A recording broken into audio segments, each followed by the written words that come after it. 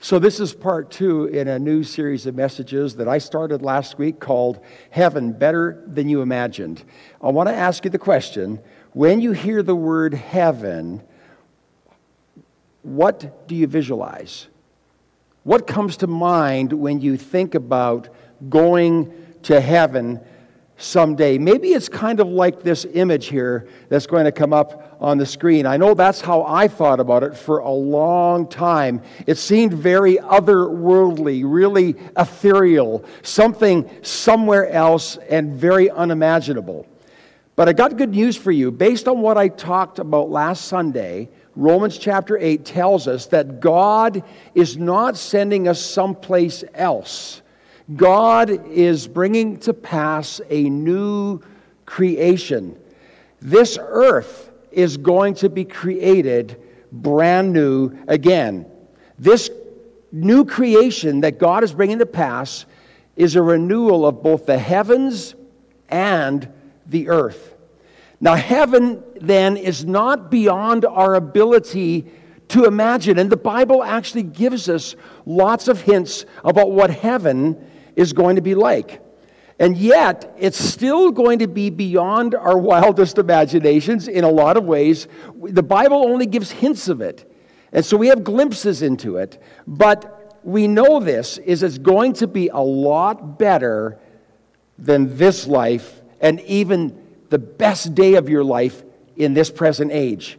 In fact, this is what I said last Sunday, your next life will be your best life, and you should be encouraged by that. In fact, it's so good, this next life that God has for us, that all of our suffering and all of our disappointment in this life will seem like it's nothing in comparison. And so if we knew how good it was going to be, really, we would want to go right now. Some of you are ready any moment and anxious, like Audrey. Now, there's a story. Sunday school teacher gets up, class of boys and girls. She said, "Hey kids, who wants to go to heaven?" And all the kids' hands shoot up except for one little boy, Freddie. And the teacher looks at Freddie, and Freddie's sitting there kind of with a puzzled look on his face, looking a little bit uncertain. And he says, "Freddie, don't you want to go to heaven?" He goes, "Yeah, I think so." And he said, "Well, why didn't you put your hand up?" And he said, "Well, my mom made chocolate cake for dessert after supper, and I don't want to miss out on it." And so in his mind, there was something on earth that he thought would be missed out on that heaven might not be able to compete with. And that's how we are a lot. In Romans chapter 8 last week, I talked about how the hope that the Christian has is one that we long for. Our hope is not in what this world can bring us and offer us. It really isn't. And so the Bible describes our hope as a groaning that we have.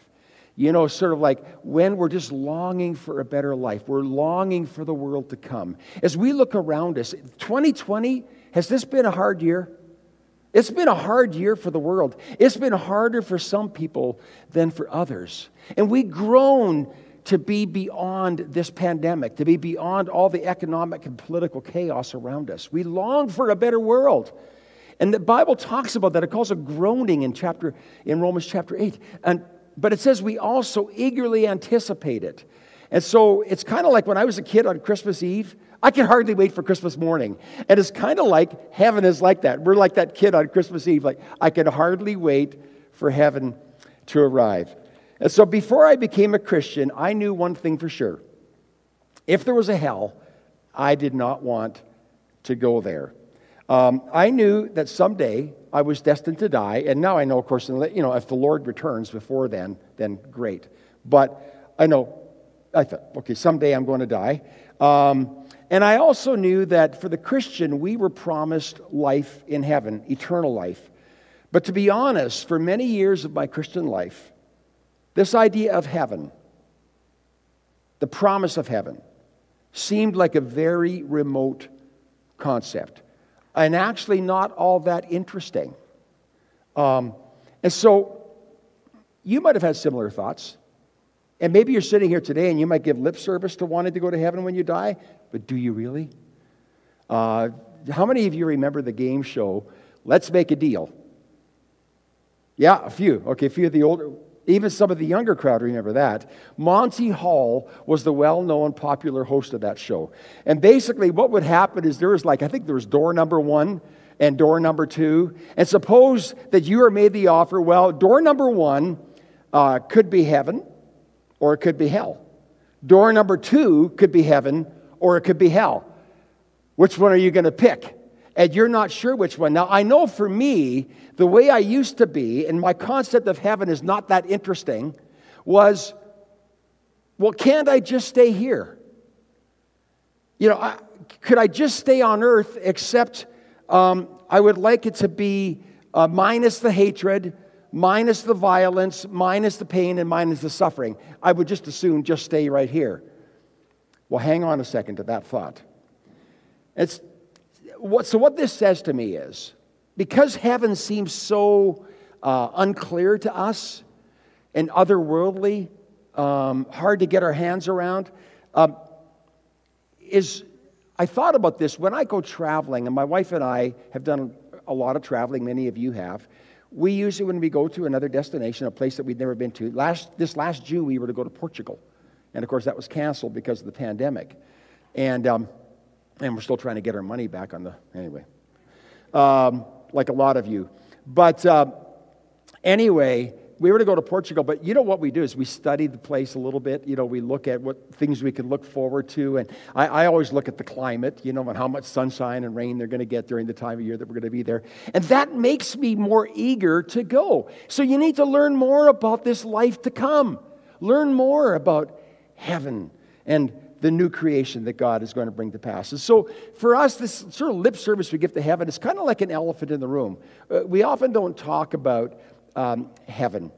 It's more like, God, what have you done for me lately on this earth? And so in this series of messages, I hope that we can demystify the concept of heaven and debunk some of the common misconceptions that people have about it. So last week we studied Romans 8. Today we're going to turn, if you've got a Bible, to Isaiah chapter 65. If you want to turn in your Bible to that. Isaiah 65, and it's beginning at verse 17, and Pastor Blaine read that to us this morning.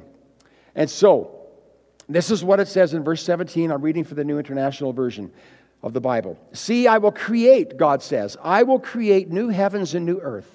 The former things will not be remembered, nor will they come to mind. But be glad and rejoice forever in what I will create. For I will create Jerusalem to be a delight, and its people a joy. I will rejoice over Jerusalem. Take delight in my people. The sound of weeping and crying will be heard no more. Now, there's only 3 places in the Bible where the expression, the new heavens and new earth, are found. In what I just read, Isaiah 65, in the next chapter, the last chapter of Isaiah 66, and not again until the book of Revelation, right near the end of the Bible, Revelation 21. Now, we do find the pairing of the words heaven and earth in other places, just not with the word new heavens and new earth. Like in Genesis, what does it say in Genesis chapter 1? In the beginning, God created the heavens and the earth. Everybody's afraid to talk in here or to say anything too loud because of COVID. Anyway, you can be enthusiastic. I can see your mask moving if your lip, just using your lips. Okay, you can do that. So here's what I want to ask you.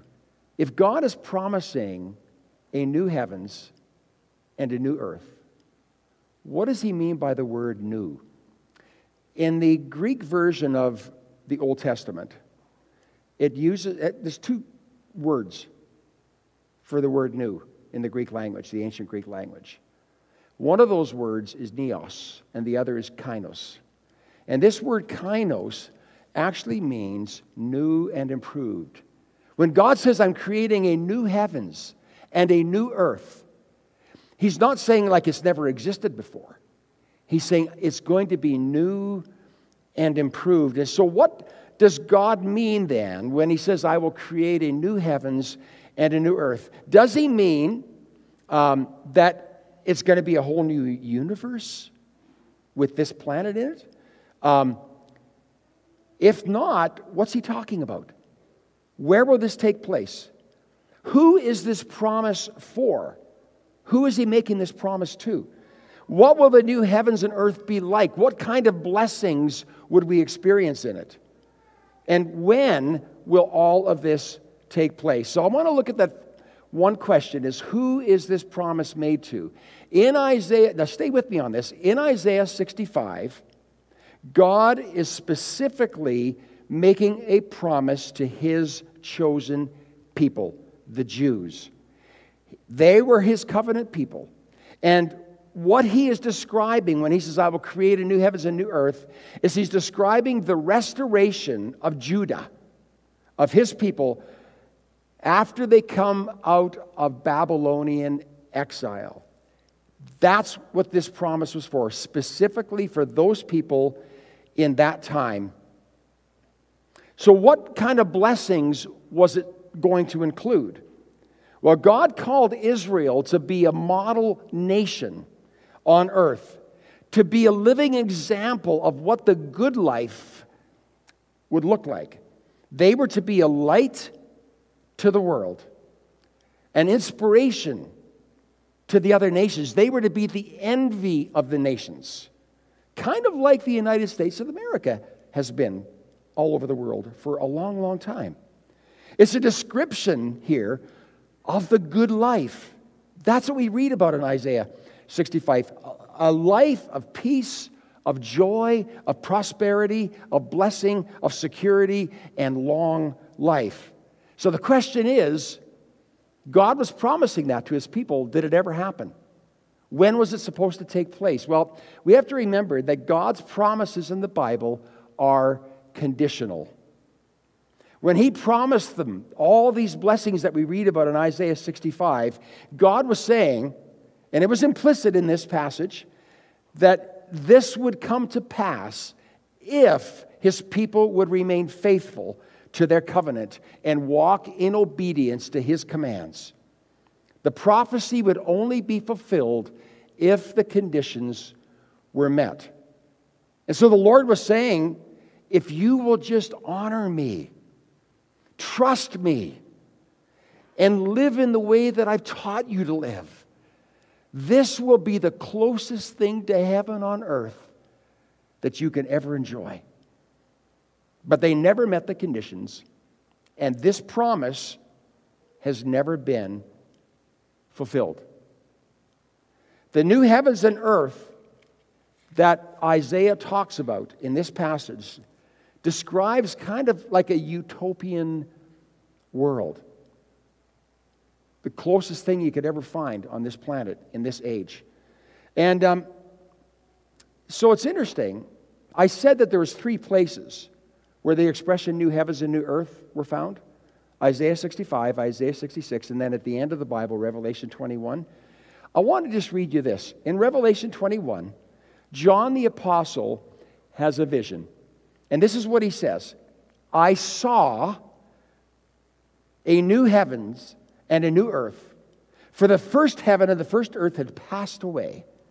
And then he says, I saw the holy city, the new Jerusalem, coming down out of heaven from God, prepared as a bride. And I heard a loud voice from the throne saying, look, God's dwelling place is now among the people, and he will dwell with them.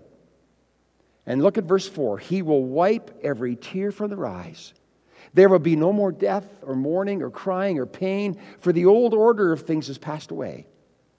He who was seated on the throne, meaning God, said, I am making everything new. Kainos, new and improved. Isaiah's prophecy was not a description of heaven, the life to come in the coming age. It wasn't. His prophecy was not the same as the one that John the Apostle's making here. And so you might be saying, well, Pastor, why are you preaching on Isaiah 65 then if it's not about heaven? Here's the reason why. Because his prophecy, as all the prophecies were, was a signpost that pointed to that time when everything would be made perfect, when everything wrong in the world would one day be made right. You see, God's revelation to human beings, and when you read the prophecies of the Old Testament, they've always been progressive. There were things that Jesus taught us in the Gospels that the prophets knew nothing about. There were things the Apostle Paul taught us that they didn't know anything about. It was progressive revelation.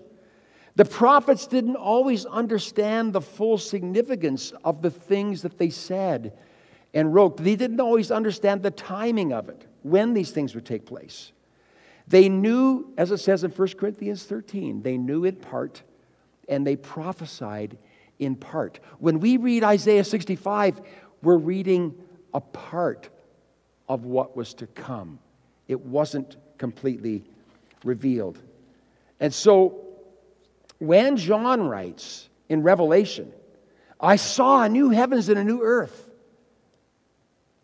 what he saw was Isaiah's vision brought to perfection. So I want to take a closer look at Isaiah 65, and we're just going to do this fairly quickly. Verse 20 says this, never again will there be in it, in this new heavens and earth, an infant who lives but a few days, or an old man who does not live out his years. The one who dies at 100 would be thought a mere child. The one who fails to reach 100 will be considered accursed. Here he's talking about longevity. Isaiah's vision was one of longevity. You're going to live a long life. And guess what? There won't be stillborn babies. Infants won't die in their infancy. There won't be sickness and disease and injury. Here's the second thing that he talks about. Look at verses 21 and 22. He says, they will build houses and dwell in them. They'll plant vineyards and eat their fruit.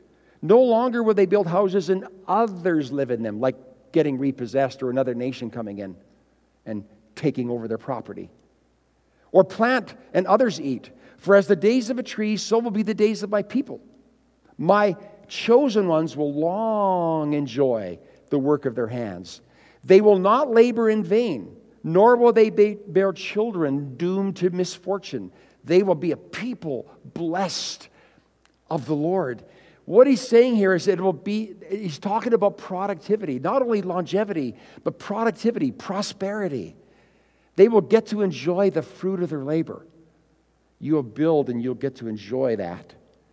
You'll plant and you'll get to savor that for a long time. And then in verses 18 and 19, he says, but be glad and rejoice forever in what I create. For I will create Jerusalem, listen to this, to be a delight and its people a joy. I will rejoice over Jerusalem and take delight in my people. The sound of weeping and of crying will be heard in it no more. And then in verse 24, he says, before they call, I will answer. While they are still speaking, I will hear. He's talking here about fulfillment. He's saying there will be fulfillment. There will be contentment in this new heavens and new earth.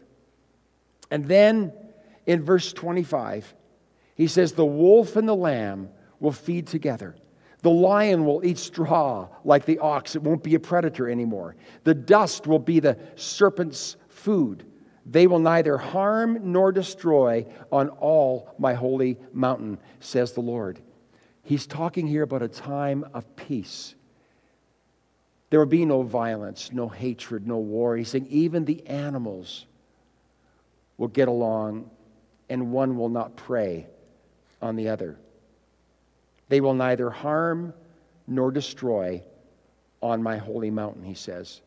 So Isaiah is describing the good life, a life of blessing and prosperity in a restored land. They were coming out of exile, and their land, the Holy Land, would be restored to them, with Jerusalem at its center. But in his prophecy, creation itself is still under the curse. And in a sense, God's people were living in a bubble of blessing, even with all the chaos going on around them. And so when we get to John's revelation, in Revelation chapter 21, here's what carries over from Isaiah to John. There's still productivity. Did you know that in heaven you could be productive? I think Jeremy would be happy about that. You're a productive guy. You'll still be prosperous. Did you know that there's fulfillment and joy and contentment in the life to come? And there's peace. It talks about an absence of hatred and violence in the age to come. So that carries over. But there's some things that are new in John's revelation that we read about in Revelation 21. In Isaiah's prophecy, it implies that sin will still exist. And there might even be sinners who may not make it past 100 years old. They would be considered accursed. It's kind of implied in there. But in John's vision, in Revelation 21, there is no sin. There is no more sinners in that age to come. And in Isaiah's prophecy, God promises long life, longevity. You'll live out your years. Nobody will die in infancy and so on. But in John's vision, there is no death. We live for eternity.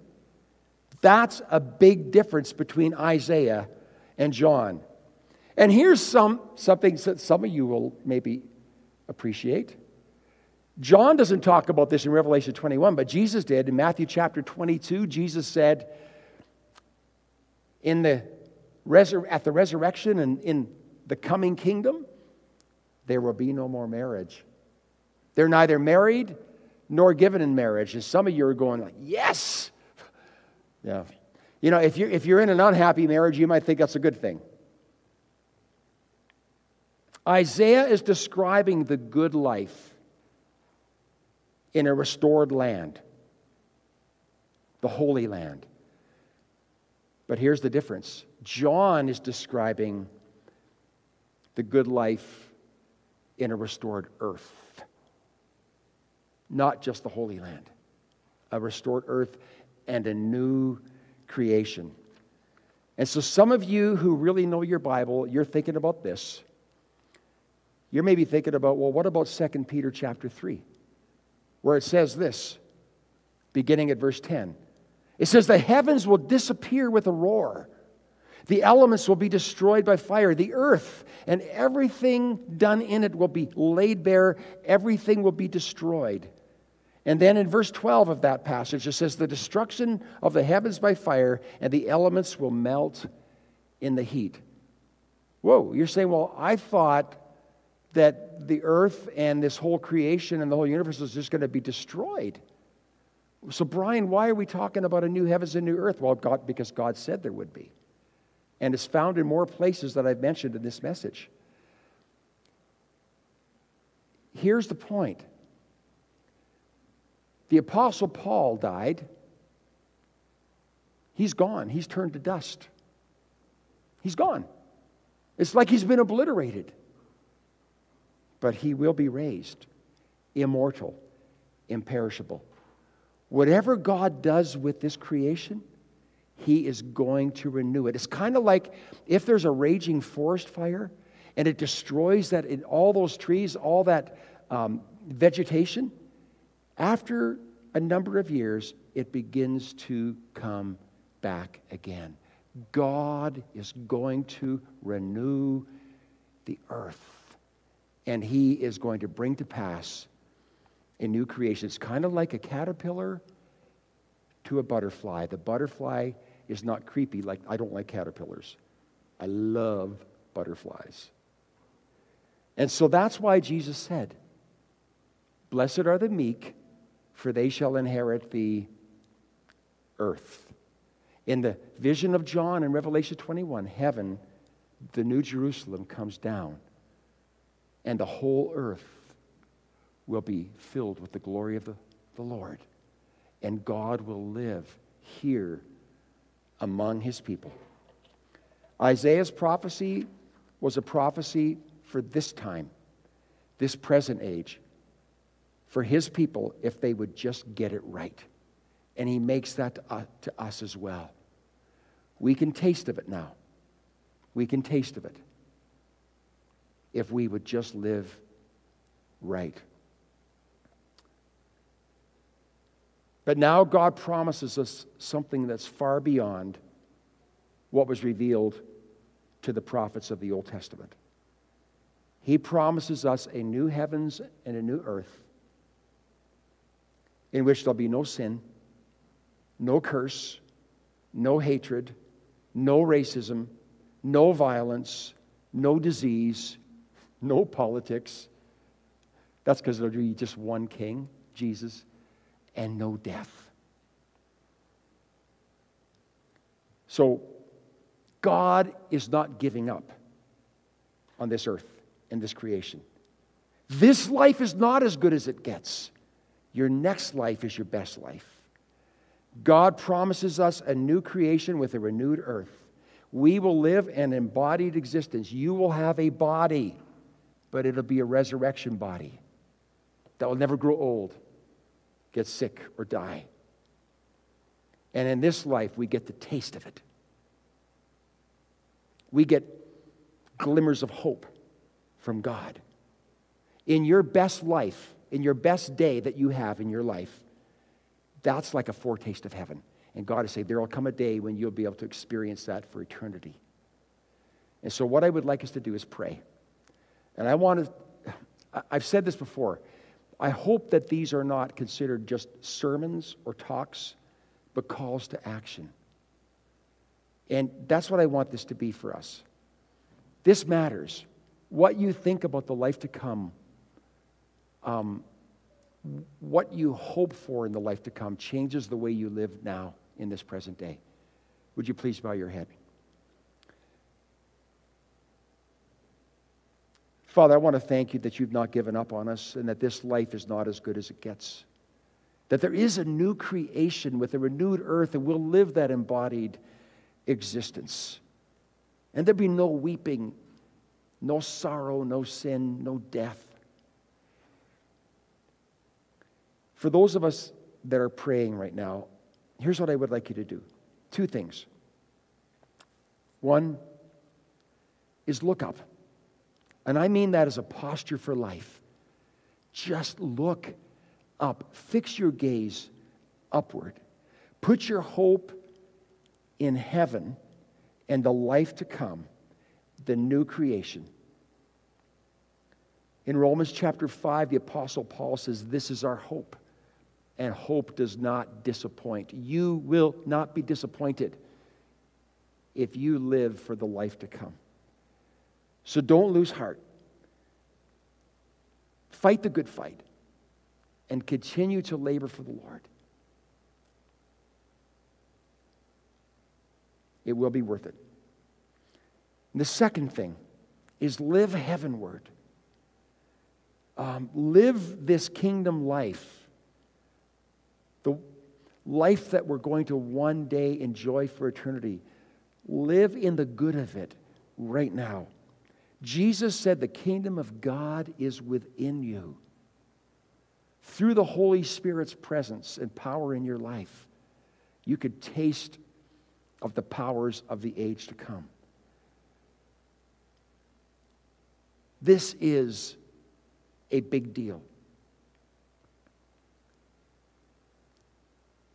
And just as we're still in prayer, I was reading this book by Mark Buchanan called Things Unseen. And in it, he said he was on a flight to Calgary and he found himself beside a woman who he remembered went to a church that he had gone to.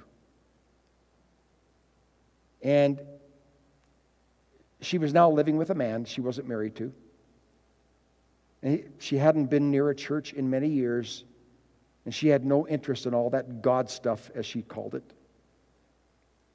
And then she said, well, let's be honest. Church is boring. And now she began to tell him that she was frequenting nightclubs, bars, going to wild parties and so on, because she thought that was the good life. And then she said, that is no big deal. And he thought about that. And as he thought about that, he thought, this is a big deal. This life is a big deal because the decisions that you make now will set your eternity. They will determine your destiny. And so let's decide right now to look up as a posture of life and to live heavenward and to live for something bigger than ourselves, for someone bigger than ourselves, the Lord Jesus himself, and to fix our eyes on that goal. You won't be disappointed if you do this. Your reward is still waiting for you. It will be waiting for you. And all the pain and all the sacrifice of this life, you will one day say it was worth it all. Thank you, Father, for this time. Thank you for the promise of the new creation and a renewed earth. Thank you, Lord, that one day we will see you as you are, and we will be transformed into your likeness. And we will enjoy this embodied life in the new creation. In Jesus' name I pray. Amen. God bless you all. Have a great week.